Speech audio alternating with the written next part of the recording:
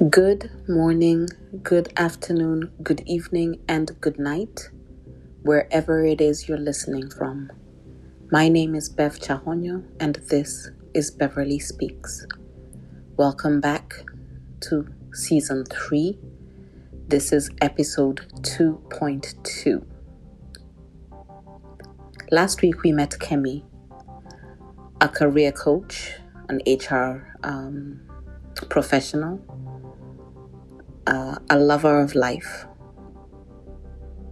We heard her speak about her journey to finding her identity, to purpose. We heard her speak about the things that make her passionate and how she equips people to find their purpose career-wise. And then we got into the more sensitive side of things. Kemi started to tell us about 2020 and how Corona had walked right into her home.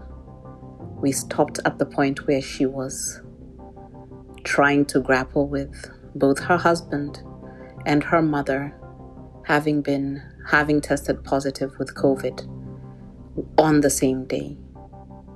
I believe this was on the 4th of April, 2020. Come listen to the rest of her story about what happened, how she overcame, how she is healing. But first, we'll have a little bit of a recap from last week. If you didn't listen to the entire episode, go back. It'll be worth it. Welcome to Beverly Speaks. Welcome, the Career Doctor.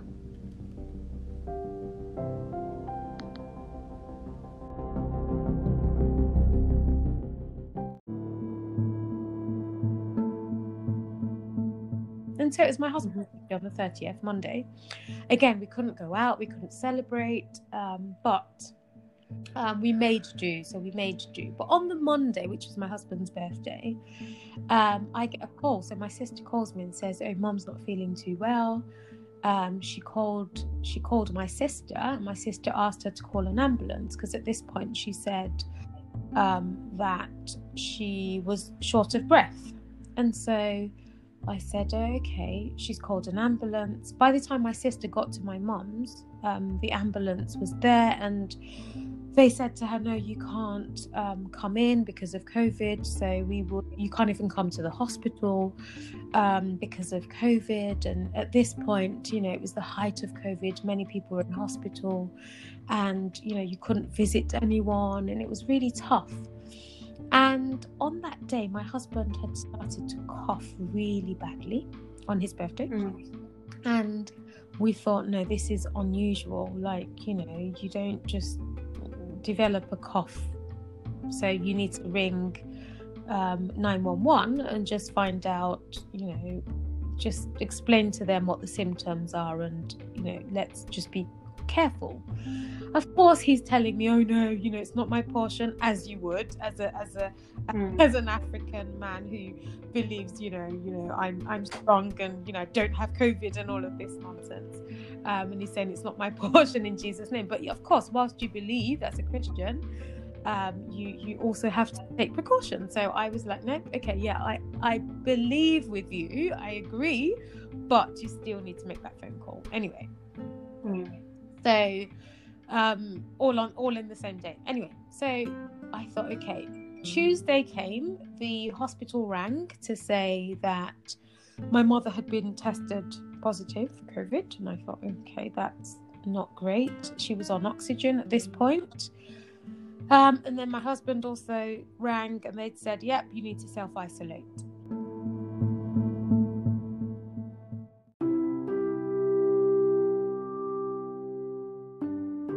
Oh wow! Oh gosh, this is real. This is coming at me two ways.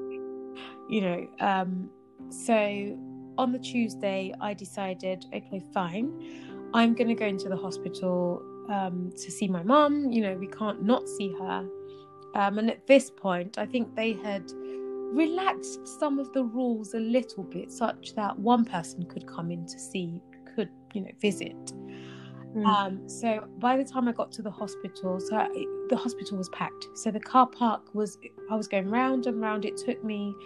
I was going round for about, I'd say at least half an hour, going round looking for. Wow. At the end, I thought, do you know what? I don't care, sod it. I'm just going to park somewhere.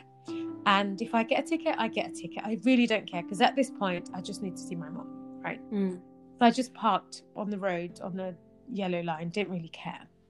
By the time I got into the hospital, my sister had already, so she already got there before me, and she was allowed in. Now, I wasn't allowed in because, of course, they were only admitting one per person. Yeah. And what they said to me was, for the entire duration of her stay in the hospital, it would just be my sister coming in and out, so no one else would be allowed to see her. And I thought, that's a bit rubbish, but anyway, it's fine, because she'll come out okay.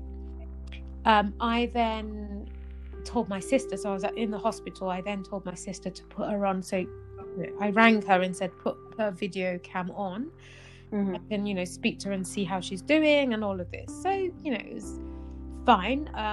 She was on oxygen. At first I thought, oh my gosh, what's become of my mum? She looked a bit different already, all in the space of how many days, because she only went in on Monday. I saw her on Saturday, right? So the Saturday I was at her place with my sister, and we had this fellowship. It was really interesting. We had a fellowship, and we were praying and singing, and it was really, really refreshing.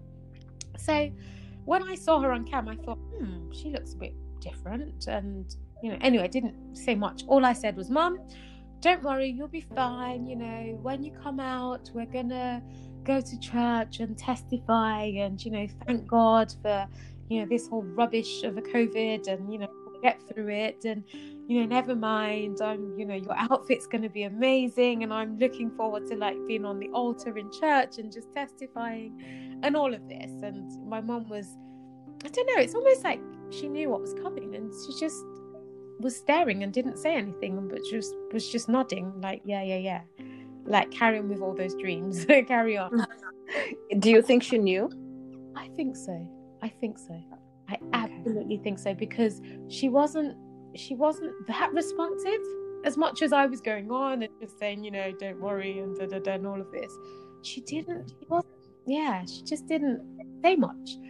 So that was Tuesday. So I then, don't forget, my husband he'd been told to self-isolate on Tuesday, so I had to do all the shopping, food, everything we needed to make sure that he was able to self-isolate in a room on the Tuesday. So, spoke to my mom. So you're juggling all this within a space of 2 days? Yes. At this point, I forgot about work, because I thought, work's not really important right now. Even though I was being called and trying to look at my emails on and off, and doing that as well. And so Tuesday night, went shopping, did everything I could. And then Tuesday night, I felt like calling my mum. Tuesday, I remember so clearly, it was 7:00. I felt like calling her to just sing. And just sing along with her and, pray. And then I thought, no, she's had a long day. Quite a few people have been, calling her, blah, blah, blah, and typically, if anything happens to my mom, so she's been a bit unwell, so before the whole COVID thing, she's never shared her not being unwell with my dad or with anyone, because she doesn't like to trouble anyone. But on the Tuesday, she said to my sister, can you tell my dad, can my sister tell dad that she's in hospital? And we thought, hold on, my mum's she would never say that if anything's wrong. She just never likes to make anyone feel like panic, or she just never do it. Her saying to my sister, oh, tell dad that she's in hospital, I thought, that's a bit odd. And tell my brother, I thought, that's a bit odd, why would she say that? But anyway, this is all on Tuesday. which seemed a very long day. So at 7 o'clock, I was feeling, I need to call my mom. But I thought, well, if everyone's been trying to reach her and she's been calling everyone, she'll probably be tired. Must be tired. On oxygen, and I don't want to stress her. So I'll leave it till tomorrow and just, maybe in the morning, see if I can be let in or something. I don't know. Maybe they changed their mind about the rules or whatever it was. Mm-hmm. Mm. And so by the time I finished on Tuesday night to crash, I literally crashed Tuesday night. So my phone rang in the early hours of the morning. It was the hospital trying to contact me. I didn't hear my phone ring because, of course, I was from, trying to make sure the children were okay, to my husband, self-isolating properly, to my mum being in hospital, to work, and all those things. So Wednesday morning, my sister then calls me round about 5 o'clock in the morning. My mum had gone. And Oh, wow. Gone where? Wow. I thought, no, it can't be. So my initial reaction it was almost like somebody poured water all over me. I was feeling like, numb, just like, gone. How did that happen? Why? Or like, she just got into hospital. Like, it must be somebody else. Honestly, it was absolute shock, horror. So I then had to call my brother, my older brother, who is in Nigeria. Nigeria at the time, and my younger brother is also in Nigeria. So I had to call him, and I had to be the brave one this time to break the phone. Because, of course, that's not the sort of thing you want to hear. So I just, called my brother and said, well, this is the situation. He went quiet. He just went absolutely quiet. And I said, you know what? And I had to be brave. And I said, you know what? Mom tried, she fought. And I just had to come up with all these words to console my brother, my older brother, which like a responsibility on me to just be the strong one, to say, do you know what? We're all going to be fine. We're all going to get through this. It's fine. It's not fine, but we'll be fine. Yeah. And so that was Wednesday morning, right? So I got up, got out of bed, had a shower, just pretended like everything was normal. It was so weird. Pretended everything was normal, spoke to the children, spoke to my husband, didn't say anything to them at this point. You didn't say anything to them? Say anything at all. Didn't say anything. Just had a shower, sat down. I couldn't even eat, couldn't do anything. The first thing I did was contact my boss and said, I'm going to be off work. Because my mom's just passed. So I actually told my boss before I told anyone in the house. Because I thought I have got a responsibility to work, and of course I don't want to let anyone down, so make sure that end is tied up, and so nobody's asking or emailing me or phoning me. And then I did that, and I then decided, okay, so who am I going to tell first, the children or my husband? Because my husband's very, very emotional.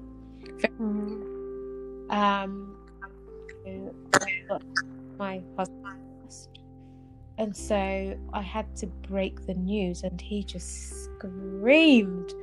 And again, don't forget, he was self-isolating, so I couldn't hug. I couldn't touch. I couldn't, it was just like, okay, yeah, but don't come near me. Like, yeah. And he just burst out crying. And I just had to shut the door. I shut the door and just left him.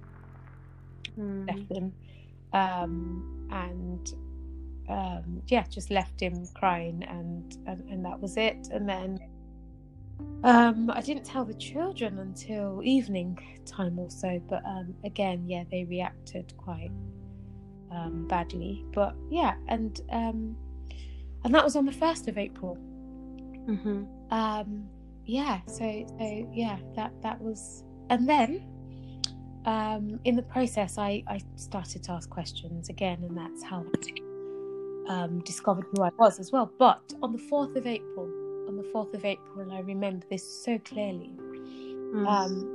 Me just saying to God, what's going on? And he said, so in such a reassuring way, that I am your father. And the scripture that came to my mind was in Romans chapter 8, verse 15, where it says something along the lines of that we've not received the spirit of bondage to fear, but we've received the spirit of adoption. By which we cry, Abba, Father. Right, that was what stuck in my head. And I have to say to you, till today, Bev, till today, that alone has given me so much reassurance, confidence, like everything I need to get through 2020. Just knowing that, and the funny thing is, in 2018, November, I remember so clearly, I heard it. He said, you can call me father. And I paid attention to it. I knew it, but I just didn't pay attention to it. And when I heard it again on the 4th of April, it made so much sense. That now that she has gone, now that my mother has gone, whilst my biological father's still alive, I'm taking that place. Taking the place of your mother and father. Yeah. So even as I'm speaking, goosebumps all over me. There's that reassurance that and then he said to me, what does a father do? What does an earthly father do?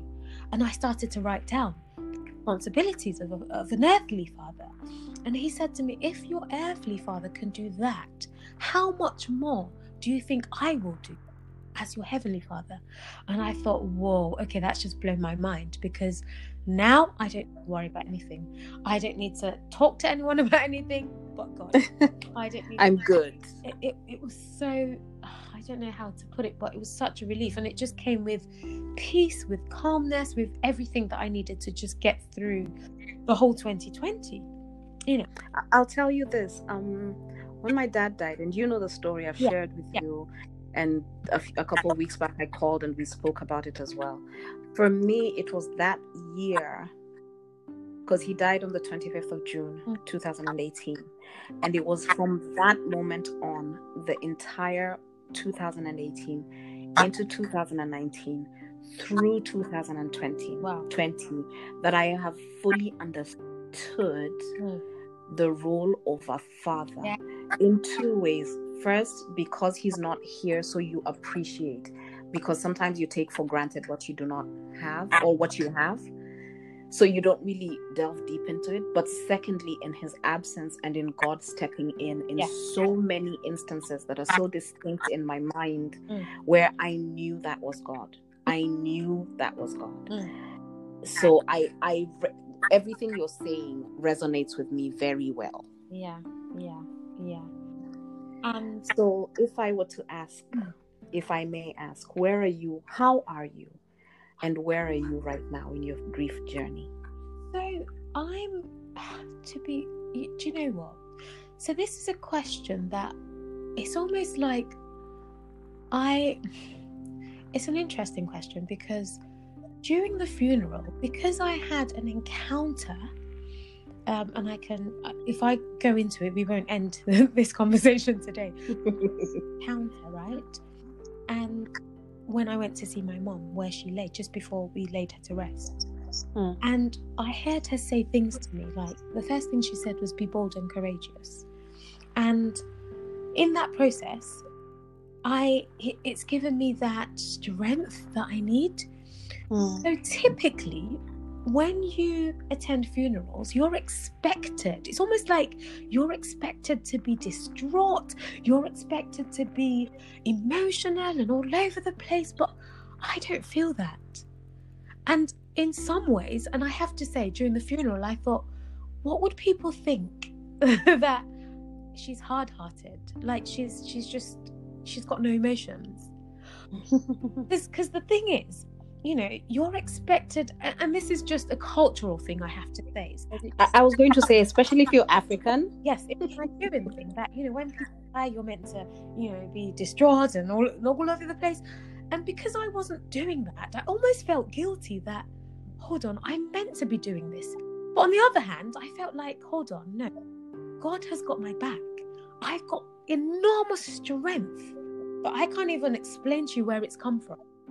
So when you ask me where I am, I'm well, but at the same time, of course I have my moments. Of course I have my good moments and not so good moments where, you know, I'm tearful when I start to think about, you know, things that my mum put me through, and the things we shared, and you know, the questions I still have sometimes, certain people and certain things, and I feel, oh, she's gone, I'm never going to get an answer to that. So yeah, I do have my good moments and not so good moments, but in all, you know, just thinking about it on average, I've been well, and you know, and I think it's because it's because God has showed up for me ways that I never could have comprehended. So, you know, when I'm feeling that emotion and I'm welling up and I'm about to almost go into that depression, if you like, I just hear God say, but I'm your father. I'm your father. Like, it's almost like, but why are you feeling this? I'm here. And so it kind of prevents me from going into that downward spiral, if you like, of just not feeling well, because he's got my back. And where I am, I'm okay. Yes, I have my not so good moments, but in general, yeah, I'm coping well, I have to say. Okay. Well, yeah. So I do have to say this again. I'm so sorry for your pain, but I'm so encouraged by your journey and your story and your testimony as well. And I will say this as well. There is no right or wrong way to mourn or to grieve. So when you said you thought, you know, what are they going to think? You're supposed to act in a certain way. It's such a personal thing. It does not even matter. It's such a personal thing. Oh my goodness. It doesn't matter what people think or how you do it. What matters is that you do it. You honor your journey. You honor your faith. You honor your journey, and you honor God in it. And he because he's got you, it's going to be okay. Even on the not so good days, which are going to be there. Of course. And I have to say, when we had that conversation about you sharing with me that just let it go, just express it, doesn't matter. It was the relief that came with that as well. Was like, oh, okay, I don't need to, you know, I don't unnecessarily need to be strong. If I need to cry, it's okay to cry. It's okay to cry. Shout, it's okay to shout. If I need to even laugh, it's okay to laugh. It's okay to just express how you feel, because that's okay. It's important to live in the moment, whatever the moment is. So if that moment is anger, and that anger is stemming from grief, and anger is one of the 5 steps of the grief journey, then live in that moment, but in as much as you can, try and be conscious, because what you don't want to do is to break relationships or alienate people because you're angry in the moment, and these are relationships that you will need later. Also, so to be gracious in it, or graceful in that moment. But what I learned to do is to find a safe place, and sometimes that safe place was just me and God. And sometimes that safe place was, you know, it was my mom, or it was, you know, it was a person, or it was just me and God. So find that safe place to do whatever extreme you need to do to get you through your healing journey, because you have to go through it in order to come out on the other side. And with you taking care of everybody, you still are, you have to go through it in order to be okay for them. You can't carry people if you're limping. Yes. Absolutely. And we'll keep having that conversation. And again, this particular topic by itself could be a series. So let's move on. I can't believe it's already been an hour. So we're going to keep going. I almost feel like this might be 2 different episodes, but let's keep going. Okay. So we're coming to the end, and I'm going to ask you a series of questions that are becoming customary for season 3 to end with these questions. Number 1. Do you consider yourself to be courageous? Wow. Wow, I would say yes. And the reason why I would say yes is because I think courage is something that comes with confidence. So my confidence is in the assurance that God has got my back. And so if I am aware of that, then it gives me the courage. So basically, courage to me means just pressing forward in the face of whether it's fear or adversity, or it's moving forward. I think at this stage in my life, yes. Now, the funny thing is, if you asked me that question before my mom passed, I would tell you no. I would have said no. But actually, because of this whole thing that's happened, it's made me, and I know it sounds odd, made me courageous, because I have the confidence, I have the backing of God, and what pushes me to do things, to move forward, to think, do you know what, if God's got my back, hey, I can do that. I can do anything. I do not care. Now, I may do it trembling, I may do it carefully, but it doesn't stop me from wanting to do it. Courage is not the absence of fear. Yeah. Courage is the ability to do it in spite of your fear. Absolutely. Okay. What's your message to 20-year-old Kemi? Olukemi? Wow. My message. It would have to be, know who God has made you. So it'd have to be something around your identity in Christ. Knowing who you are in Christ. Think, if I knew who I was in Christ, in my, oh my gosh, I mean, yeah. Girl, you know, I'm having flashbacks right now. And I'm like, if only I knew, I would have made such different decisions. Yes. And I'd have gone for so much more. The sky now limit. Yes. The sky isn't even the limit. There's no limits. Literally, the world is your oyster. Yes. You know, but at the same time, I realized that I'm exactly where I needed to be in this moment in time, based on God's journey, God's plan for me. Right.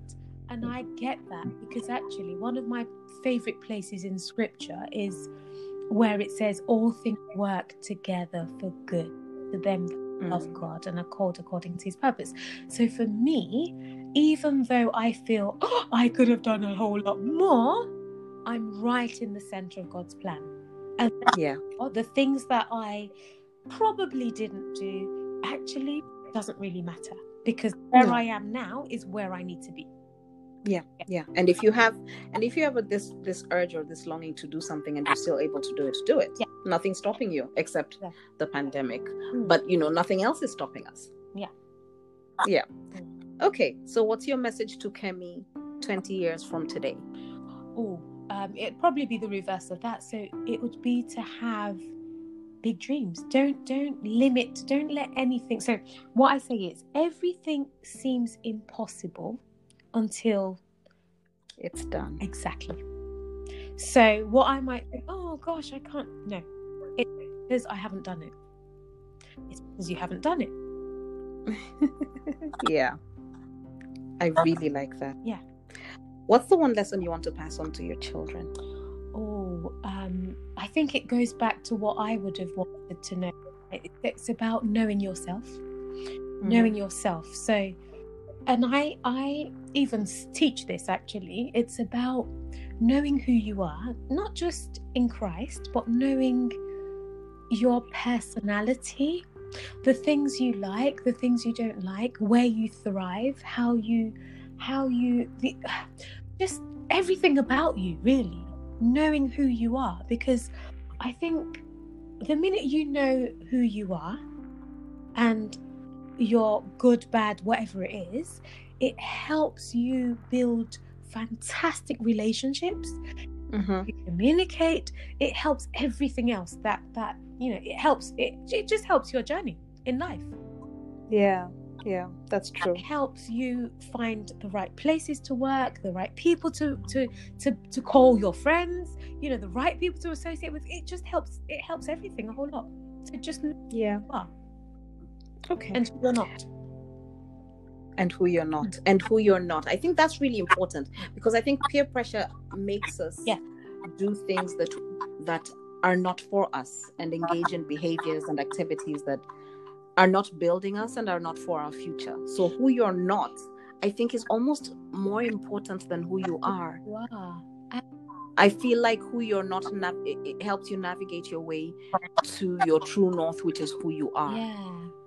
Do you know, Bev, just saying that, it reminds me of, and I know we've been going on for long now, because I can equally... Girl, these are two different episodes. I'm just saying that right now. I'm going to split it into two. There'll be career and then there'll be life. So I think, honestly, it just reminds me of the story of David in the Bible. So he went to face Goliath. He was authentic to himself. When he was given all the, regalia, everything to go against Goliath, he tried it and he was like, this isn't me. This isn't me. I can't move. I can't breathe. What on earth? So allow me to use the sling and 5, smooth stones to do what I need to do. Yep. And so him just being true to himself alone was liberating, and he got victory. I like that. And then I just almost tied to that, and when you mentioned David and Goliath, it has brought another thought to my mind, and I promise we are winding down. I promise there's only 3 more questions and then we're winding down. But it brings to mind another aspect, which is, why don't bemoan your past or your mistakes at the expense of your future. So it would have been very easy for every time Saul came against David for him to say, oh, but I slayed Goliath and woe is me. And so that whole victim mentality. And I think that's what is so honorable about you, Kemi. You are not a victim. You refuse to be a victim. Yes. And I think that's just so honorable. So, okay, 3 more questions. We're getting there. And I think you've answered the second part, but I'm going to ask, what dreams and aspirations that you're willing to share with us do you have yet unachieved? And what keeps them from being unachieved, which is the second part, which I think you've answered. So I would break that into, this is a double-barreled, triple-barreled question, really, because when I think about dreams and aspirations, I tend to categorize my dreams and aspirations. So from a spiritual element, financial, whether it's social, whether it's family, whether it's career. So it has different strands. But spiritually, I have dreams and aspirations of just having a fantastic walk with God, to the point where, even as I'm speaking to you right now, I'm just hearing God telling me what to say, and I'm just speaking the mind of God, and I'm just being used as a vessel all the time. So whether it's in my career, whether it's I'm talking to my children, I'm just downloading heaven. I would love that. That's something that I would absolutely... Now, what's keeping me from achieving that? Of course, it takes discipline. It takes being consistent. It's hard work. Being in that space where you can download every 2 seconds what's the mind of God, and actually just knowing the mind of God for the next, I would say, 5 years. So what's going on? How do I need to align myself such that in the next 5 years it'll be a walk in the park? I won't have to worry. So I've seen what's going to happen, miles ahead, and I've prepped myself. I've aligned and positioned myself for what's coming ahead. So that would the spiritual angle. What other dreams? So in terms of my career, of course, there are other things. I've been making a list for 2021, and one of the big things that I want to do, again, it'll take a lot of courage for me to do it, but I really want to do it, and I think 2021 is TEDx talk. Oh wow! Yeah. I would so travel for that. Yes. I'm so getting on a plane for that. COVID be gone. So, yes, I would love to do that. Now, again, what's stopping me? What has stopped me in the past? I think, don't forget what I said about being not having the courage in the past. Just going through this painful season has allowed me to think, do you know what? You can go ahead and do it.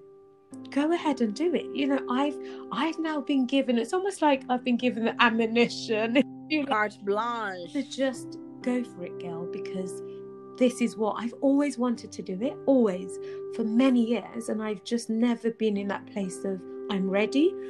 So now, yes, that's dreams for 2021. I'm not dreaming big enough, apparently. Like, you have just shamed some of my dreams. Like, you've shrunk them. And I thought they were like big, hairy, audacious goals. But now I'm going to have a side conversation with you because apparently I need to up my dream game. Okay. Last two questions. Walking into 2021, as the career doctor, what piece of advice would you give anyone struggling in their career? So for anyone struggling in their career, I would say you shouldn't have to struggle in your career. Struggling in your career is a sign that something is fundamentally wrong. Yeah. And so my thing is, you would need to take a seat back and do a bit of reflection on, why am I struggling? What am I struggling with? How does this show up for me? Why am I struggling? So a lot of people, I think, struggle because they're in the wrong place. And I think we've touched on this before. They're struggling because they're in a place that doesn't play to their strengths, that doesn't play to their talents, their personality, their passion. And they end up in this career because, either it seems it's good money, or it's, for the status, or for the demand that, I'm in high demand, and all the factors which can sometimes derail us from being in the place where we should be. So for anyone who's struggling, I would say, just take a step back and think, am I in the right place? Am I really in the right place? And if not, what can I do to be in the right place? So for example, if you're in a job that doesn't allow you to, that you're not flourishing in, then how can you augment that role? How can you make it your own? How can you, pending the time that you find the right career? So for example, if you're in the wrong career, you find out that actually you're in the wrong career, then how can you make do with what you have now? So said that, love the work you do until you find the work you love. So once you're doing what you're doing, try to make it your own. Don't see it as, and also be grateful for it. Be grateful for it. So gratitude is one of the things that 2020 has really taught me to be. Be grateful. Wherever you are. So wherever you are right now is someone else's prayer point.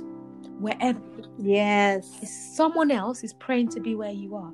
So be grateful that you actually have a career, even if you're struggling. Just be grateful for it. Honestly, it's being grateful. You are preaching good. I'm about to send you an offering. Just wait. Okay, and finally, we are now down to the wire. Give us your parting shot. I think it would have to be, stay true to yourself. Authenticity. It's so, so important. Don't live someone else's life, whether it's through your career, whether it's through anything you're doing, whether it's a job, whether it's your business. Live the life that God has designed you for. Yeah. Just be you. Unapologetic. I find it interesting you said that God has designed you for, and a lot of people would have said that God has designed for you. I like the way your mind works, Olukemi. And be unapologetically you. I love that. Yes. Because what happens is, and this has just come to my mind, so if you think about your entire body, right? Your head, ears, your eyes, your mouth. Can you imagine if your mouth wants to be your ears? Can you imagine if your mouth wants to be your legs? And so you're looking the You're ground. hilarious. You're looking the ground because your mouth wants to be your feet. That's horrible. But yes, that just makes so much sense. Right? Why would you want to be someone else? You know, Why would you want to be someone else? why? Especially, so you might think that the feet lead everywhere, everywhere you go, but the feet also step in a lot of caca. Yes. I mean, so until you've literally walked a mile in their shoes, you really don't want to be the feet. Yes. Oh, wow. Exactly. And the sooner if everyone on planet Earth was authentic, oh my gosh, the world would be balanced, wouldn't it? You wouldn't have people saying, oh, Bev's doing that, so I've got to do the same. Kemi's doing that, so I've got to do exactly what she's doing. This person's doing. There won't. Of course, healthy competition is great, but never lose sight of who you are and who, you know, the great things that are inside of you. So what Bev does, Bev is the only one who can do it the way Bev does it. Other thinking about, I want to do the same. Because you know what? The grace that you enjoy in that place, I won't enjoy in that place because I haven't been endued with that grace. You haven't been graced for the... Yes, exactly. Yeah. Wow. Kemi, I don't even know where to begin. Ours has been a friendship that has spanned a bit, close to a year now, but you have been so refreshing every step of the way. And this conversation has been nothing less than refreshing. Mm-hmm. I have taken so much out for myself, and I hope my audience, my listeners, will also take stuff out for themselves.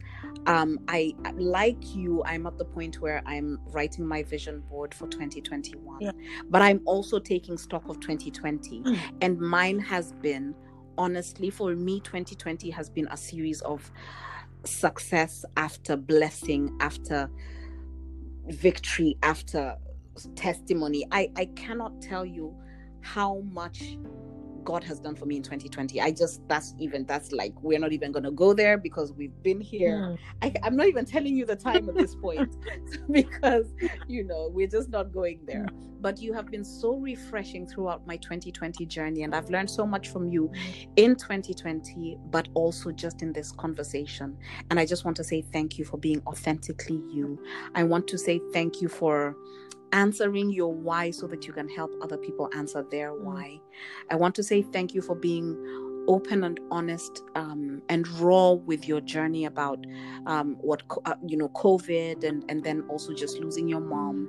And the side conversations that we've had that will never come to light have also really encouraged me. They should probably not come to light at this point, but have really encouraged me. And you're like encountering you every time I'm with you, encountering you and talking to you, it makes me ask myself the thought-provoking questions, and this conversation has been no less. So thank you, Olukemi. Oh, thank you so much. I always knew it was going to be fantastic today, like I said. I know, right? And I knew we'd definitely go over an hour, which we have. But thank you so much. It's been amazing. I've had a great time. And even in me talking, I've put a few things down for myself. So thank you so much for having me. Thank you so much. God truly bless you, Bev. God bless you. God bless. Thank you. So I want you to sign us off in the Beverly Speaks fashion. I want you to say my name is your name, and then that you are the career doctor and that you are enough. Just those 3 sentences. So I'm Kemi Oye, the career doctor, and I am enough. I'm loved too. Yes, you are. Thank you. You are deeply loved by me. You are more than enough. And thank you. God bless you, and God bless you to the audience.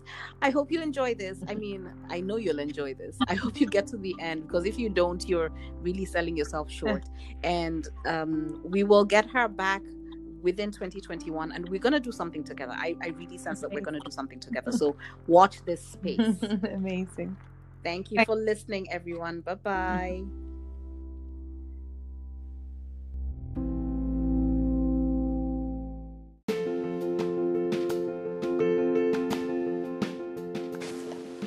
What can I say about Olukemi Oye, my friend?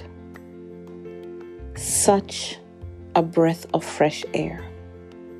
Despite what 2020 threw at her, she refuses to be a victim.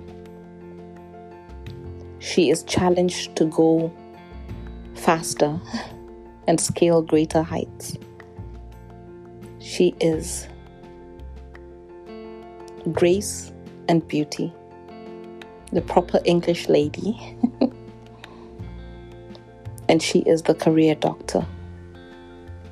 For those of you who have been going through a really tough time, she is proof positive that you can go through a tough season and come out on top. That tough season does not need to define you. Again, there is no right or wrong way to do certain things, to do life, for example. But I pray that her story lifts somebody up, that it encourages somebody out there. I hear so many different stories of people who are about to give up. Some of you reach out to me through this podcast, and I really want you to know that you're going to be okay, and that it's going to be okay. And I pray that Kemi's story tells you, teaches you that, if nothing else, that it encourages and motivates you to wake up tomorrow and try again. For now, this is Bev Chahonyo signing out, reminding you now and reminding you always that you are loved and that you are truly enough.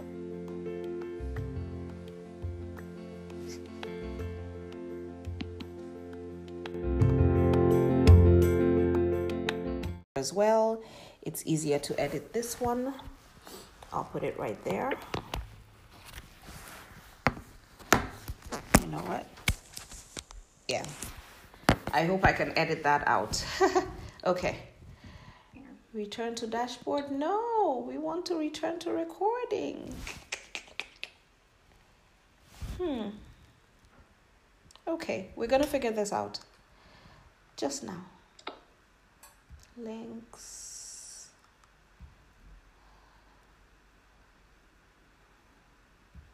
Okay, so I'm going to just download this. I'll delete it later.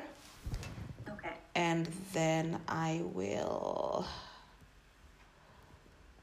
It says ended. Okay. I hope it doesn't kick you out.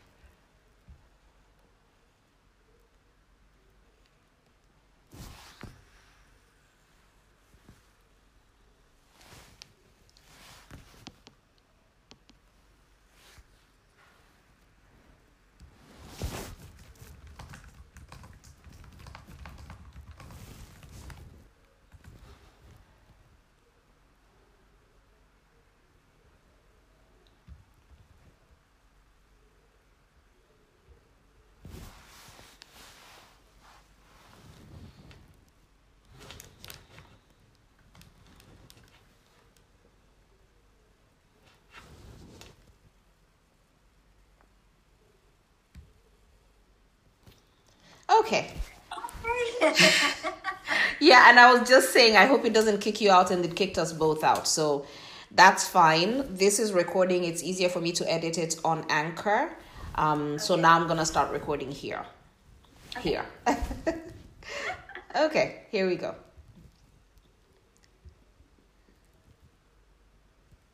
Good morning, good afternoon, good evening, and good night, wherever it is you are listening from.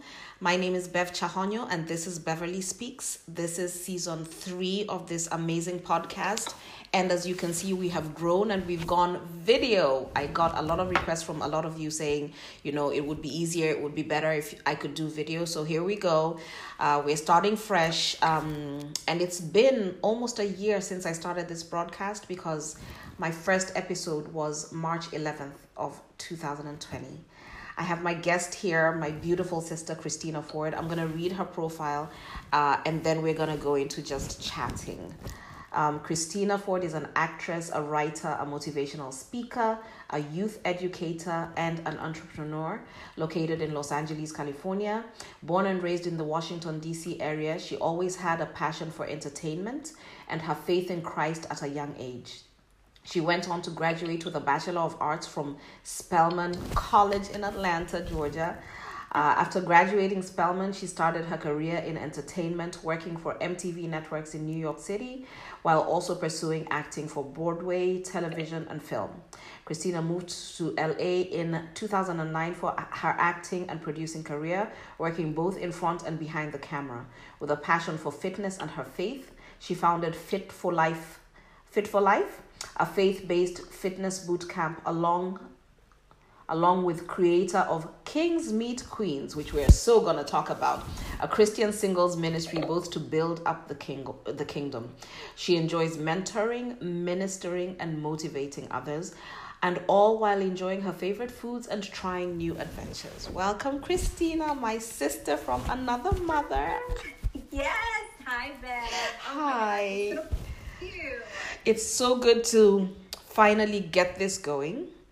We've had a few conversations. So let me say first how we met. We met through Black Christian Influencers, BCI, on Instagram. So we really have to thank Jackie for putting together that forum. All props to her. If you're an influencer, Christian, and you want to join, just follow Black Christian Influencers, BCI, see what we're about, and then, yeah. So we both joined the group, and then I think earlier this year somebody said, there was a challenge that was posted about collaborating, and I was like, yes, I want to collaborate, and a lot of people said that on the chat, and then it kind of went silent, and then a few days later I picked it up. I was like, does anyone want to come on my podcast? And here you are. Here we are. Here we are.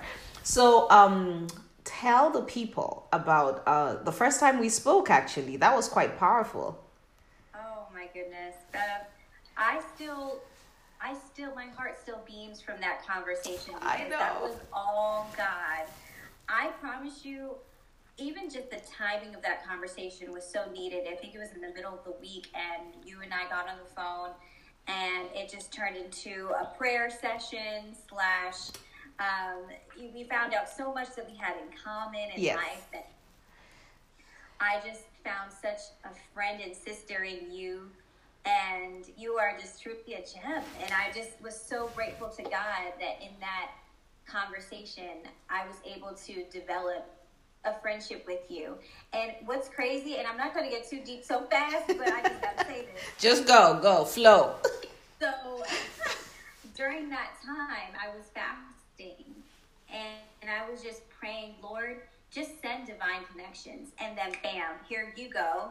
You just hop up, and we have this amazing conversation, which now has developed into such a beautiful friendship. And now here we are on your podcast.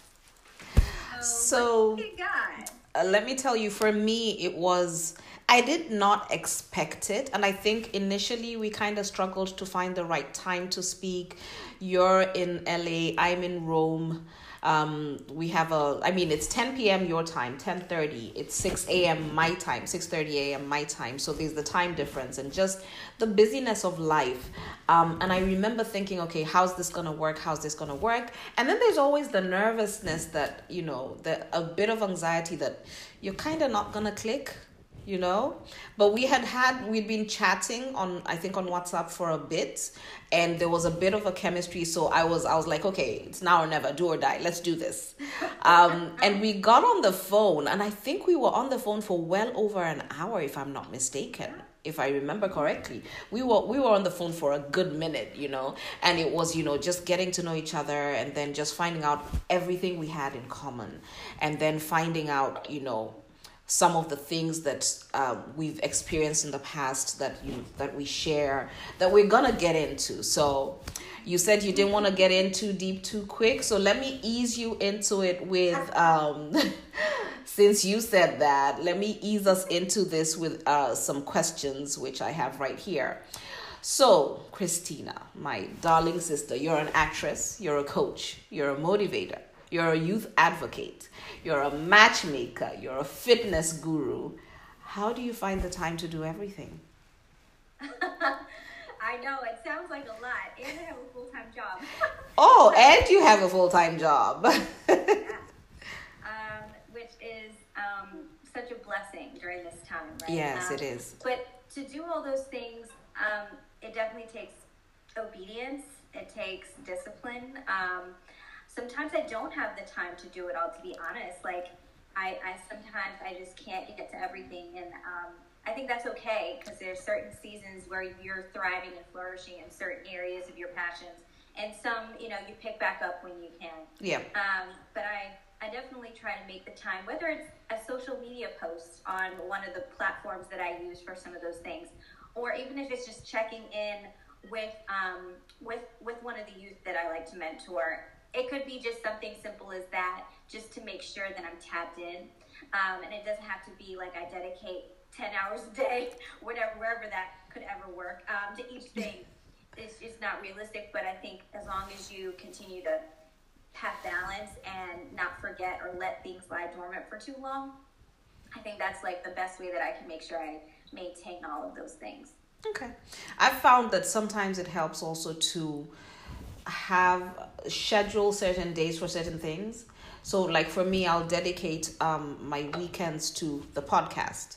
I'll generally record on, you know, I'll try to record during the week sometimes, but that gets harder and harder with just life and this season of the pandemic. It's just gotten so much harder. So, but I will generally post on Sunday mornings, because I think it's a nice, encouraging message to listen to on a Sunday. A lot of people listen to podcasts, you know, in their downtime on Sundays. But then there's other things that I'm trying to do. There's a project I'm working on with another sister of mine who's going to come on here one day, Kemi. And we do Tuesdays. Every other Tuesday, we have a Skype date in the evenings after work, like you said, because we still have our full-time jobs, which, again, is such a blessing. So it's sometimes scheduling around that. But then sometimes just life happens and you can't keep to those. So I like that, you know, you be intentional about whatever you want to do at that particular moment. Whatever the Holy Spirit prompts you, be intentional in listening to that and just following through on that. So pro tip right there, people. So what keeps you going? What keeps you ticking? You know, I will say, just to piggyback off of that, what keeps me going is like the obedience to do certain things. Like, yeah. I would be lying if I said, I can't wait to do X, Y, and Z. I don't know. I don't know if I'm mentally capable of like doing everything to keep going. But honestly, God is saying, I'm giving you this assignment, daughter, to do. And I'm like, okay, that's what's keeping me going. I have work to do. Yeah. And, you know, my faith obviously is the thing that propels that forward. And I couldn't do any of that without my trust in the Lord and my faith. But also I think about, you know, my future and what that could look like when it comes to my children or a family or something like that. Like, I'm doing this now to create, to break generational curses. Amen. Girl, preach. Yeah, and to do this for my children. Yeah. Like, this is something that I want to create for my future. Not just for me, but for my family. And so I think about those things and I'm like, okay, this isn't just about me. This is never just about me. It's about, you know, the future of whatever my life entails. So that's those are the things that keep me going. So I know it's not, if I'm ever having a woe is me type of day, or it's a tough day and I don't feel like doing anything, I just have to think about, okay, no, I got to keep going, pushing for the future. And sometimes it's just, on those days when you really just want to sit and have a pity party, it's just doing that one thing. It's not doing everything. It's not fulfilling purpose on that day. It's just doing that one thing, picking up your phone and sending that one text, that one thing to tick off of your list, because I'm sure there's a list somewhere that you're like, I need to do this and this and this. And sometimes it's just do the low-hanging fruit. They'll give you motivation for the rest. And I heard somewhere this week that when we are lazy, slothful in the things that God has entrusted to us, that is the biggest sign of disobedience. So that has motivated me to do a lot, like get up at 5 a.m. and be ready for this 6:30 a.m. broadcast, because this 5 a.m. thing on a Sunday, I could be asleep, but here we are, and I'm so loving this. I'm so proud of you. Thank you. So, of everything that you do, I know you're passionate about everything, but I am gonna ask, which of all of these things that we've listed is your true passion? I think for me, because I have my hands in so many different things, they all kind of relate to one another in some form of capacity. And passion for me really lies behind impacting that next generation. Yeah. I love the youth. I love being able to see myself in these kids, and to be able to say, like, I was once you. Like, yeah. I was once in your shoes, and I fully understand. And here's how I want to give you all the jewels and gems that I've learned in my life for you now. Yeah. I learned so much later, and I just want to impact the next generation. And that's my passion. That's my reason for being. I feel like God has called me to really impact the youth. So yeah, that's my passion. Okay. So let's talk about purpose. What do you believe you were put on this earth to do? If there's one thing you must fulfill before leaving this earth, what is it? I know this is going to sound very, very small, but this is what I know that God has given me the gift to do. And that is to encourage people. And it might sound like, well, that doesn't seem like a big thing at all. But for me, I know from when I was younger, when I was a young child, I was always the one encouraging people. That was just something that I was good at, and I knew how to do it. Mm-hmm. And I still know that that's what I'm supposed to do. It could be the tiniest little thing, from giving someone a compliment, or just using my spiritual gifts of, listening to the Holy Spirit and being able to, give a word to somebody. It could be anything as big or small as that. But I know that if I leave this earth and someone is encouraged by a word that I gave them, I know I did what I'm supposed to do on this earth. I'm grinning from ear to ear, because honestly, you've never said that to me before, but I see it. I feel it in everything that you do. In every conversation that we've had, you are such a gentle spirit, but you bring so much joy. And you're so concerned about people. Like, you really do have compassion for people. So you know what? You're doing it. If you, the only person you ever did it was for me, then know that you did your job. So thank you for being such a ray of sunshine. Thank you so much. That means so much. And I just wanted to share, really quickly, that sometimes, people think that your purpose is to be on a big stage and to, impact thousands of people, which is probably true for some people, right? But for me, I feel like if I could just impact that one, just one, my life would be made, and God has created us to with so many gifts and so many talents and so many abilities. Like, Bev, you are like so multi-talented, just from what I'm hearing when I hear your story. And I'm like, just impacting that one, like you did a job well done. And I think that speaks volumes. Amen to that. We could go into that deep, but let's just keep going. I know. So yeah, we met, not too long ago, and we had the most divine connection. How would you describe that connection? And I think we've talked about it a little bit, and the friendship that is growing out of it. Yeah, I mean, I think God connects, he aligns, he truly creates relationships that are for the kingdom, to build up the kingdom. And I'm so blessed that we get to foster this relationship and to just build off of similar experiences, and ones that we can help others, go through certain seasons of their life because we've been through them. Yeah. And I think with you, Bev, I just see a sister, a confidant, a prayer warrior. You go and pray, girl. The first time I heard you pray, I was like, oh my gosh, I was literally, no lie, running around my apartment because you blessed my socks off. Amen. And I was in tears. So the budding that I see from our friendship and sisterhood is so beautiful. And I'm one of those friends that you stuck with me. So, girl, I have friends from when I was 6 years old. We're good.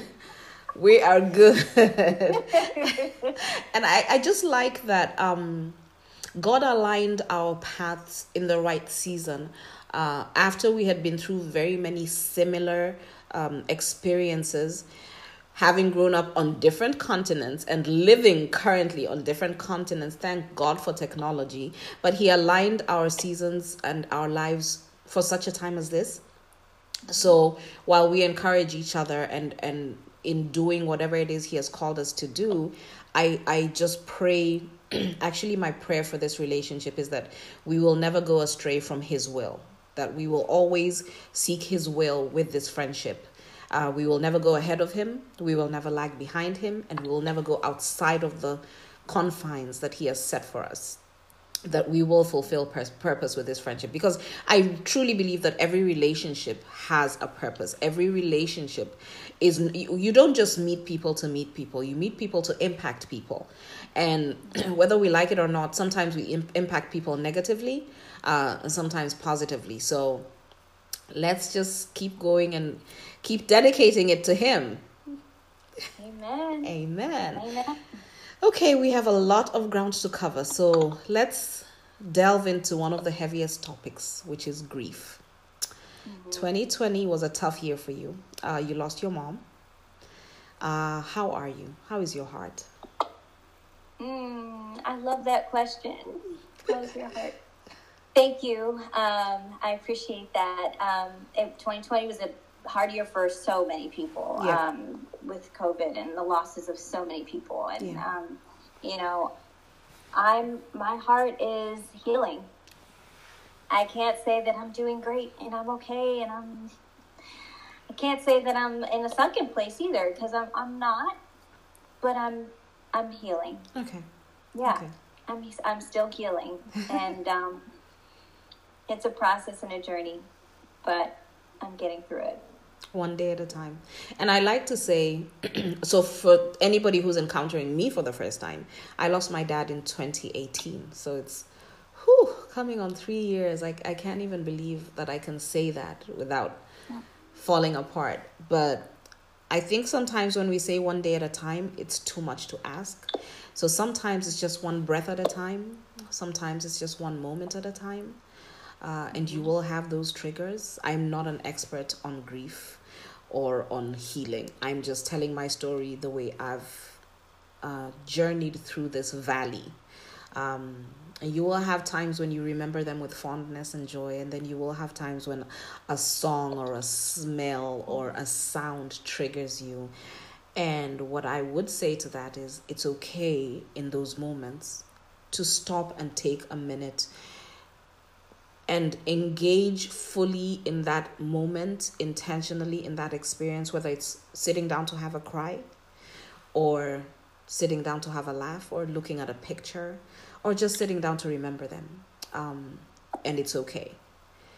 And I'll say to you what I say to a lot of my friends, just generally, not just about grief, but if you're ever having one of those moments and you can't talk, but you need somebody to pray, send me a text saying SOS. I don't need to know what it's about. I will stop and I will pray for you. So sometimes you just need somebody to pray for you. How has that, what did grief do to you? Because grief impacts you in such a way that you come out on the other side. I said, and I am publishing my book this year. Yes, on my journey through grief. So grief leaves you, you come out on the other side a different animal. You do come out a different beast. Either you come out and you are bitter, you come out and you are better and willing to reach out and help other people through their season. You come out withdrawn, or you come out and you are embracing life. So what has it done to you? I feel like I've been through all of those stages that you just mentioned. I feel like over the last year, because it'll be a year, March 28th, coming up next month. So coming up on that year mark, I feel like I've withdrawn from a lot of things, people, my passions. Things that I used to enjoy, I could not get into. And I didn't understand why. And I was like, I had to talk to a grief counselor. And they're like, because that's great. Girl, we're getting to that. Mm-hmm. And so grieving for me, I've never experienced it on this level before. I've lost other loved ones, but this one hits different when it's a parent. It does. And, you definitely come out on the other side. Well, I guess there is no other side yet because you're still going through it. But I think right now I appreciate life. I want to do the things that make me happy. I don't want to live a life of complacency or comfortability or mediocrity. But I want to live for now. Yeah. Like I want to enjoy everything that I know I can enjoy and start creating a life for the future now, because life is but a vapor. So why not create that now? Yeah. And listen, I might get real deep now, but I'm just saying, when we are called home to be with our Heavenly Father, and we are sitting up in our heavenly mansions that He has laid out for us, it makes you think about our loved ones there, mm-hmm. and how they don't want to be back on this earth. They are living their best lives right now. And when I'm ready to be called home, you talking about like our purpose and passion and what we're called to do here on this earth. It's like, if we could just continue to just do the things that we are called to do, whether it be encouraging somebody, you doing your podcast and your book, that is like God saying, well done. Yeah. And just to know that you created something and that you did something and that you impacted people. Like, I think coming out on that side after pain and hurt and loss, that to me is victory. Even if it's just something small, that is victory. I mean, you've touched on so many things. I don't know which direction to go. I'll start with, I think it's really important, and I think we don't say it enough. I think we don't give people enough access, but I think it's extremely important to go through grief counseling, because you are navigating something you have never navigated before. Even if you have experienced loss before, it was a different person. You were a different person. So for me, what really pushed me through that very, very dark season was being able to sit with my counselor and just say, I'm having a bad day. and him beginning to explain, like you said, I didn't understand why I was withdrawing. I literally built a cocoon around myself. Even my family still says, oh, she's gone into her cocoon again. I'm not as bad, but I literally just wanted the world to stop. And I didn't understand why the sun was still shining and everyone was still laughing and the world was still spinning and my world had fallen apart. And you almost want people to be with you in that dark place, but then you want them to treat you normal. And then you're so conflicted within yourself. You're angry, you're sad, you're guilty about being alive, being happy. There's so much compounded in that. And I don't think that enough people actually go to process it. And I'm not saying that everybody's going to go to a grief counselor and it's going to work for them. I'm just saying that give it a chance and see whether or not it works for you. And I almost want to say, and I think this is a reckless statement actually, that 9 times out of 10 it's going to work, because I don't know that for a fact. But I do know that grief counseling works. I would encourage anybody to whether it's seeing a counselor one-on-one or joining a group. I don't know. I pray that people have access to that. And this is one of the reasons why Beverly Speaks, for me, has reached out to so many people, because I talked about, especially in my very early episodes, I talked about my journey, and I talked about, just the feeling, the different feelings. And people would reach out to me and say, that's exactly what I'm going through. Or I have a friend who just lost her son and I'm going to send her your podcast, and the person would reach out to me. So it's normalizing grieving. It's normalizing grief counseling. And then it's normalizing telling your story, because you don't know whose life you're touching and how you're impacting their lives. Amen. Yeah. Amen. Grief counseling is definitely something that I didn't appreciate until I went through a season and I didn't take advantage of it. And I know this might sound so strange, and I don't know if you've experienced this, but my only time of emoting and crying was with my grief counselor. Yes. Like, I don't know why, but like, it's something wrong with me, because I was not emoting and I wasn't like fully letting it out on my own until I got with my grief counselor. Yeah. And I was like, I feel so much better because I'm able to release that. And I don't know, it was just something that they were able to tap into that I wasn't able to do on my own, that I was able to just fully let things release. I'll tell you what my experience was. My grief counselor, and I'm blessed enough that I work at a place where they do have staff counselors. And he was amazing in just allowing me to slowly come out of this place I had built to protect my heart.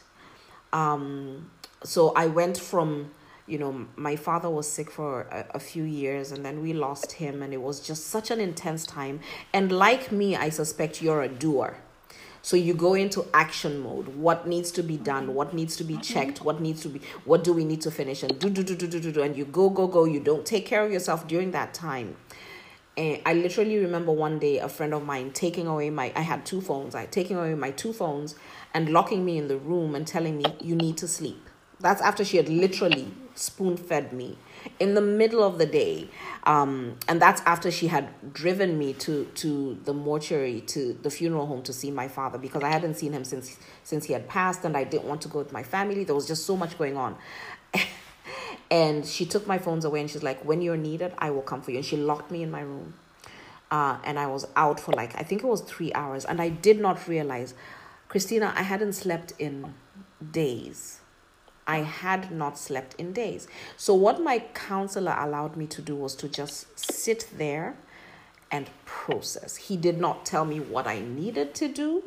He asked me questions that led me to talk about what I was going through. And in talking about it, it unleashed a floodgate. And I would sit there at the cafeteria at the office and bawl my eyes out. And he'd be like, do you want to, or sometimes we'd have it in his office and he'd be like, do you need to go home? Do you need to take time off? And I'd be like, no. And I remember, I know some people are going to hear this and they'll be like, really? I remember how hard it was for me to even, because he would be like, just take a couple of days. You need a couple of days. And I'd be like, no, I don't want anybody to know that we're even having this conversation because it was a new job. Okay, so let me go back. So we buried my father on a Saturday. A week later, not even a week, the next Thursday, I had a job interview. And the Thursday after that, I started a new job. So I was like, no, I don't want anybody to have this conversation with me about, I'm going home because I need a mental health day, which is okay. And it's accepted in the organization. But in my mind, I'm new. I'm a consultant. We're not doing that. We are not doing that. And then I remember him telling me, do you realize that you have control issues? And I was like, yep. He's like, do you want to talk about that? I was like, listen, buddy, that's not why we came here. This is not why we're here. We're here to deal with grief. He's like, but you're even trying to control the grief. And I'm like, yep. So can we now move on and talk about the grief? But it has taught me to allow myself to be. Allow myself to let go. Slowly, in my own ways. Allow myself to feel and allow myself to be taken care of by the people who love me. So, yeah.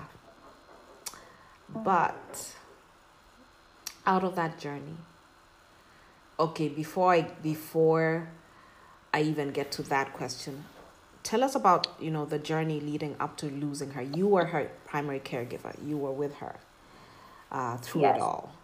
And that takes a toll on you. So how was that for you? Yeah, I'll back it up. So in 2019, she retired and she moved to Charleston, South Carolina, and bought her dream home. And she moved down there, and she just was complaining that she wasn't feeling well. And it was, I just was concerned. I said, Mom, you need to take yourself to the doctor. What's going on? This isn't normal. And June 1st, 2019, she took herself to the emergency room and they said she had stage 4 ovarian cancer. And they gave her emergency surgery. They did that. She had so many tumors. Huge tumors that they removed. It was almost a miracle that she was able to survive and live through, just having those tumors. And she went through rehab, went through chemo, and I'm in LA, so I'm having to travel back and forth between LA and Charleston to take care of her, make sure she's okay. And luckily we had, my aunt, her sister, to help me, go through all this. But I am the primary caregiver, so I'm having to leave work and, trying to balance all of this.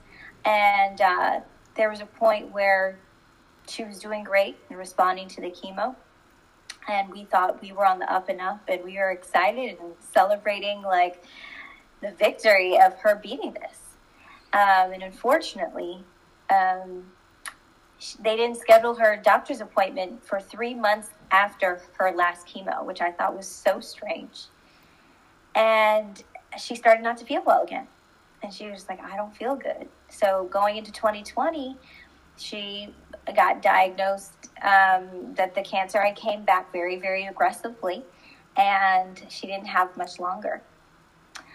So we did everything. We took her to other cancer centers across the country to get second opinions and all of that. And there was nothing they could do. And so I'm literally trying to take care of her, fly her back and forth, get in-home care nurses, to help, because I can't be there every day. I'm trying to fly back and forth from the West Coast to the East Coast, which is not, it's not a quick trip. It's 6 hours on the plane, So I was doing a lot. And then it got to the point where the doctor said, she doesn't have much longer. She has, we don't know, maybe a week or 4 weeks. We don't know. So I flew out there she went into hospice and was doing home hospice for a little bit, and that became too much. And we put her in a hospice facility, and was so blessed and grateful to be there in the last days of her life. And,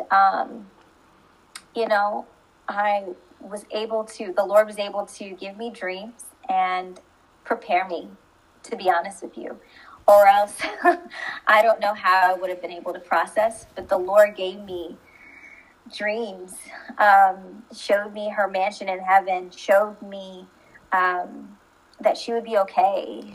And I didn't fully want to accept that, but I knew that she was making her transition. And similar to you, I just got offered a full-time position at the same company, but a different department. And I was supposed to start a new job. And so I went into right after her passing, starting this brand new position. And it's been a whirlwind ever since. Yeah. Trying to get through this, plus COVID, and being in COVID. I couldn't give her the homegoing that she, proper homegoing. So all of those things was probably the most traumatic thing I've ever had to deal with. And for that, I'm grateful to God, because I don't know what I would have done without him. I truly have been shown the strength of the Lord through this season. Yeah. And I'm getting through it, like you said, breath by breath. Yeah. Breath by breath. Yeah. And for anyone who's experienced it like you and I, I'm sure they've gone through scenarios and situations and feeling overwhelmed and dealing with grief in ways that are debilitating and crippling. Yeah. But you're just grateful to God that he can continue to hold you. Yeah. And keep you. Yeah. Yeah. You have taken me back to like a season. I call it a season of firsts, and you hate that season. The first birthday without them. You're coming up on 1 year. The first Christmas. The first time you pick up the phone and you realize you can't call them. Yes. And through it, I will say this. Now I can recognize still how blessed I was, because I had such a strong support system. We did not go through it through COVID. There were other challenges, don't get me wrong, but I had and still have such a strong support system. My church came out and just, like, they literally kicked us out of the kitchen, and they're like, the ladies were like, we're doing the cooking during the day to take care of the family. My mom's church, just such family. And then you find that sometimes the people you would have known, you would have bet your life that they would have ridden through the storm, through hell with you. And they're like, I'm not even going to go there because that's a whole other podcast. And talk about that another time. Yeah. And you have to go through that. And then you have questions of yourself. Could I have done things differently? Could I have been there for them more? Did I say everything I needed to say? Am I living the best life that they would have expected me to live? Then you go through anger. So, what's the hardest part about grieving for you? You have me crying. I'm trying to hold it in. I know. I'm really trying. I have my tissue over Girl, here. I have a pack. I'm ready. The hardest part about grieving, to be honest with you, is sometimes people don't want to talk about it. Yeah. They feel like it's the elephant in the room. They feel like it might bring up things and it might make you upset. For me, like, being isolated is probably a blessing and a curse, to be honest with you, because, I'm working from home. I don't really see anyone, and I probably needed that. over the past year, just to kind of just be still and not so much energy around and being at work and people acting like there's the world's happening all around you but your world is stopped, you know. So I'm grateful that I actually had just my alone time, but also you're sitting here in the four walls of your apartment wondering, they start shrinking and closing in on you.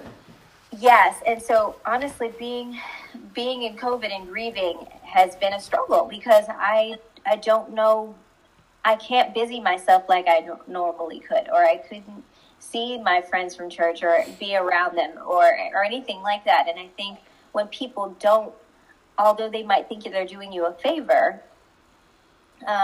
for me, what's helpful is when people ask about her or, and like I don't want them to think that she doesn't exist or she didn't exist. Like she's very much still present. And that's been the hardest part, is like not being able to have those conversations about her that, I wish I could have. Yeah. It's the hardest part for me. Grief is a very uncomfortable topic for the world. Because sometimes even when you've been through it, you're like, should I reach out? Should I not? Then you don't want to project your experiences and your feelings. So you're like, okay, let me do things the proper way. There is nothing proper about grief. It is ugly. Let's just get that out there. It's gonna get ugly. And I say in one of the chapters of my book that I appreciate the people who were willing to push past this thick wall of grief, this thick wall of darkness, and come into my valley and sit with me there. Sometimes it's not about saying the right thing. Sometimes it's just about your presence being there. I'm thinking about you. How is your heart? I don't ask, how are you doing? Because on any given day, that could be like, terrible. Yeah. So for me, it's, how is your heart today? Just today, how is your heart? Is there anything I can do? Or I'm praying for you. Or a memory, if you have memories with this person, I thought about this today and I know that it's hard for you, so I'm praying for you, or I'm thinking about you. And it's those little things. And then for those who you have a closer relationship with, it's pushing further and saying, no, really, how is your heart? Really, how are you? Really, how are you doing? How are you processing? So it's a journey. And did you ever question God? I didn't, only because he prepared me. He showed me beforehand, and I had to have peace with that. And I couldn't question him after what he showed me. I had a lot of questions about, like, maybe why now, or why did it have to be, the way that it did? Like, why did it have to be then? Why did it have to be right when she retired? Like, I asked those questions, but I didn't question why God took her from me, which is bizarre, but I still wonder, like, well, why do you have to do it then? Like, why couldn't it be later? Why couldn't it be after I had children? Why couldn't it be after I got married? Why couldn't it be after these life that you want to enjoy with your mom, or your parent? It's just like, why then? Because we know it's coming. Like, it's inevitable. Our parents are going to transition, but why then? And so those are the questions that I had, but I didn't question God in the sense of my faith or why did he do this to her. It's just more of a question of the timing. My experience was slightly different. I think I did question him, but it's almost like an oxymoron. I did question him, but I knew that the only thing that was keeping me going and that would get me through was him. So I had a season where I was like, we're not talking right now. Let me just stay in my corner and mope a lot, Yeah. And I had those questions. And I think also, if we're normalizing talking about grief, it's okay for a Christian to ask God questions. It's okay. Yeah. Because absolutely. I think a lot of times the church expects you to just, it is well. No, it's not well. Let's still hold up. It's not well. It's not well right now. It may be well in the future. I don't know what that looks like, but I just don't come at me with those Christianese, you know. And even while saying that, I will say this. It's not ill-intentioned, and I recognize that. Mm-hmm. But I think we need to be intentional in everything that we're doing. So, yeah, I did question him. I still sometimes do. I still sometimes have conversations. I went through a season when there was no conversations, and he was just there holding me. And then I went through, and I still have triggers as well. I think last week was a tough week for me. I came across, one of those Facebook memories, and I didn't realize it was a video. Those memories. It was a video, and it had my nephews and my nieces, and then he was in like 3 of those pictures, and I just was not ready. I wasn't ready, and I kind of just, it threw me for a loop, and I was like, this feels like day one again.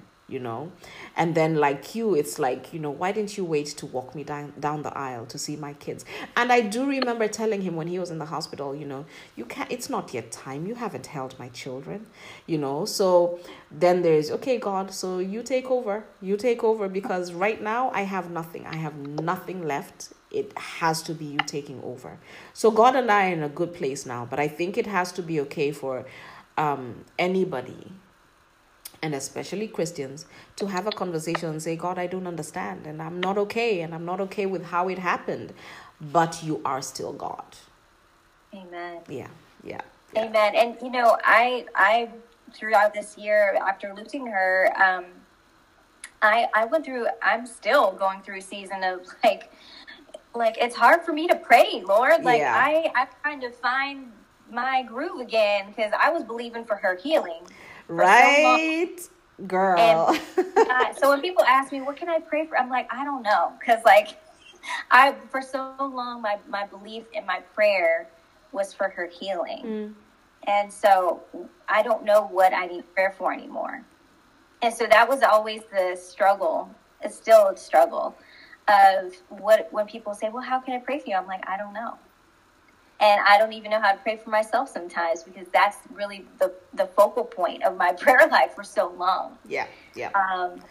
So that thing is taken away, and there's this void, and then there's a bit of silence, and God still speaks in different ways, but it's not audibly you and him having a conversation about it and kind of hashing it out. So you're like, I don't know what to do with this void and this space and this hole.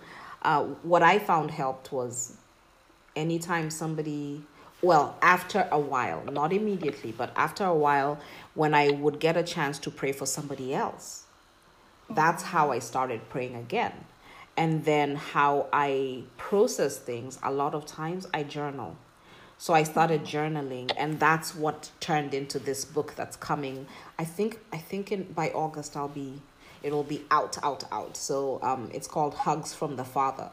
So it's incidents where I saw my dad, like his hand in a lot of things that I was going through, even after he was, not here, after he had gained his angel wings, and knowing that God had stepped in and said, I was always your father and I got you, So it's through that journaling that I was able to really be raw about everything that I was going through, and then turn it around into a positive. So find what works for you, and don't feel pressure, and don't feel guilty about not being able to pray. Yeah, I had to come to that conclusion that, this is just a season, and, you, especially when we got on the phone and we prayed together, it's definitely there. It's just, sometimes it's just not where it used to be. And I just know that it's grief. And we'll get back to the way it was before. Or you'll get to a different place. Yes, you'll get to a different place because you've grown through it, and you come to understand him differently through it, and your relationship matures. So one breath at a time. One breath at a time. Yeah. Love that. Yeah. Yes. Yeah. So we're not even halfway through the questions, but we're just going to keep going. I think we've talked about the next question. I was going to say, while being well-intentioned, sometimes the advice we get from people isn't the best. Okay, so what's the one thing you would advise people to not do with somebody who's grieving? Ooh, to not do. I think you hit it when they say, well, how are you? I'm like, I'm not doing good. Like, I don't know if they're expecting for me to divulge all of my emotions at that very moment. Which it's not an ill intent thing. It's not anything that comes from a bad place. It's just like, how are you? We haven't spoken in a month. How am I? I don't know. Yeah, I'm not great. Right. To be, and so, or it's, it just takes time. Yeah. Yeah. And I'm like, time heals all wounds. Well. I think time equips you with the tools to move on, knowing that things will never be the same again. Mm-hmm. It gives you the luxury of being able to look back and remember them fondly and not melt into a bowl of spaghetti every time you think about them. Yeah. Healing is a very different thing to different people. So I don't know about time heals all wounds. I just know that time helps you to cope better over time. That's good. Yeah. Yeah. Good. And one last one that I remember. Be strong. No, don't be strong. Girl, cry. Be a mess. Break down. I'm trying to pick my one foot up off the floor and put one of them in front of the other. Right. I'm being as strong as I can be right now, So that be strong, it for some reason it gets under my skin. I don't know why, but I'm doing the best that I can. I am being strong. For me, it was. But I also be allowed to feel weak. You do need to be allowed. Yes, because you just lost a part of your heart. And it's that simple. For me, it was call me if you need me. What? When? Okay. Yeah. You wait for that call. The call probably never came. And again, I know it wasn't ill-intentioned, but we must be intentional with how we deal. If this was a 4-year-old child, would we tell them, call me if you need me? Because at some point, your mind is not functioning like a well-seasoned, well-adjusted adult. It's not. So call me if you need me. Okay. I will sit here and try and remember to breathe.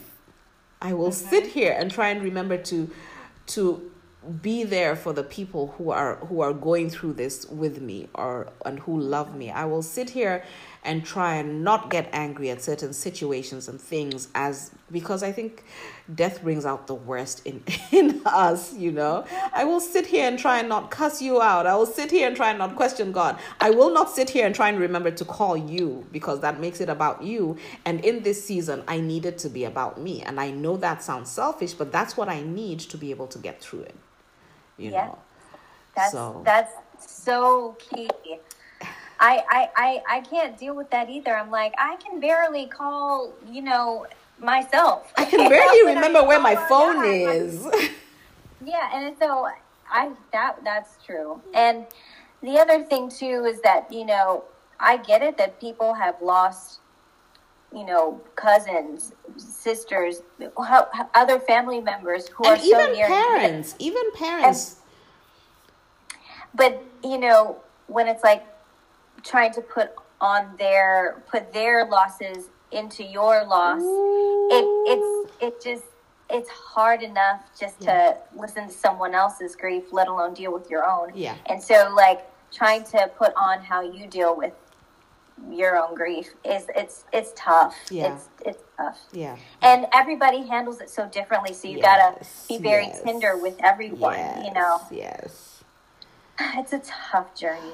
It is. And I think in hindsight, I wish I could say that, you know, I would have wanted to be more intentional and kinder, because I think sometimes it just brought out the ugly in me, and I was not necessarily the nicest person.